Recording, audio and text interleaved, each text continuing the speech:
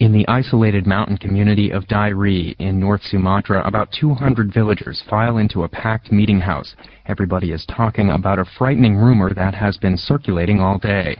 Bupati Tumanggur, head of the local Jahe district, addresses the restless crowd over a loudspeaker.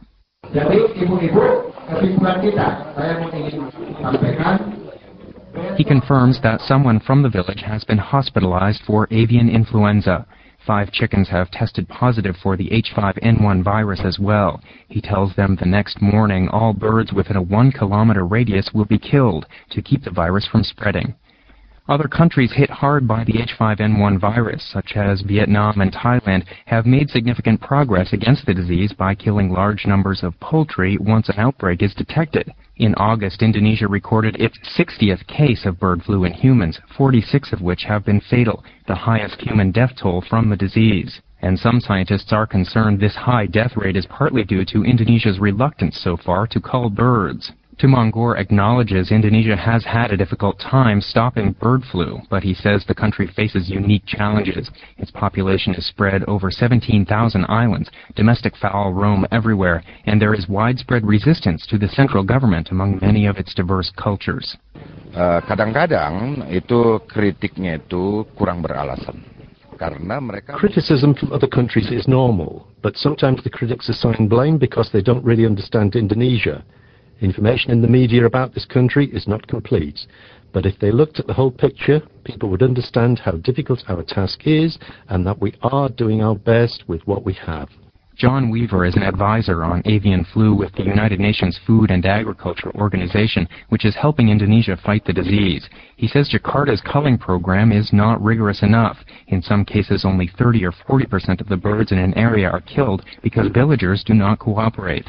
You know, village poultry are recognised as a valuable asset, both in terms of their obviously food value, but also they're a sort of liquid asset in that they can be sold to pay school fees or some medical fees or something like that. So they are valued within the system. One needs to work with communities and address the fact that this is a potential loss to them. Compensating villagers for their poultry is expensive, and the government currently pays only half the market price for birds that are culled. Some villagers fail to report outbreaks of disease in poultry, or they hide their birds during a cull.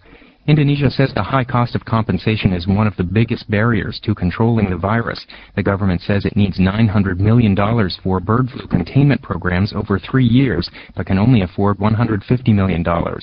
But international donors have been reluctant to commit funds. Donor nations have asked for details of how the money will be spent, but the Indonesian government has so far failed to provide a plan. Indonesia also caused concern in August when it reduced its annual budget for bird flu programs from $57 million to $46 million. The World Bank says the cuts sent the wrong message to international donors. Under pressure from the international community, Jakarta has agreed to restore funding to its previous level. The UN's Weaver says getting the virus under control in Indonesia will require sustained support from donors. It's not going to be a quick fix. It's not a 1 or 2 year program. It's a 5 or 10 year program. And it's very resource dependent. It's dependent upon both the commitment and the resourcing within Indonesia, but one has to recognise that that's finite, and the response that is expected is beyond the capacity within Indonesia. So there has to be greater international commitment.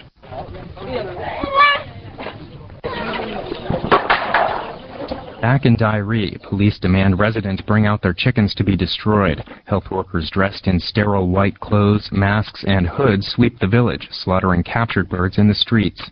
At the end of a dusty road, a woman who goes by the honorary title of Nande Teddy, or Grandma in the local dialect, says the villagers do not understand. Tapi kata-kata burung ini sebenarnya nggak ada itu di Tanah Karo. You know, we don't even have words for avian influenza in the local language. We do not know how and why the chickens die. We only know the chickens are sick. All of us are healthy. Moreover, I'm an old person and I'm not afraid of chickens. Once the police and health workers have gone, simmering resentment remains over the loss of birds and the damage to the economy. Indonesia has announced it will expand the culling of backyard poultry, and the country is rolling out a widespread public awareness campaign about bird flu on television and radio stations. The H5N1 virus cannot spread easily among people, but there are fears a mutation may occur that will allow it to do so if more humans catch the disease from infected birds. And as long as an estimated 300 million chickens continue living in close contact with people, the chance remains for a deadly epidemic in Indonesia. But for now, many bird owners remain unconvinced of that risk. Chad Bouchard for VOA News, Kaben, Jahe, Indonesia.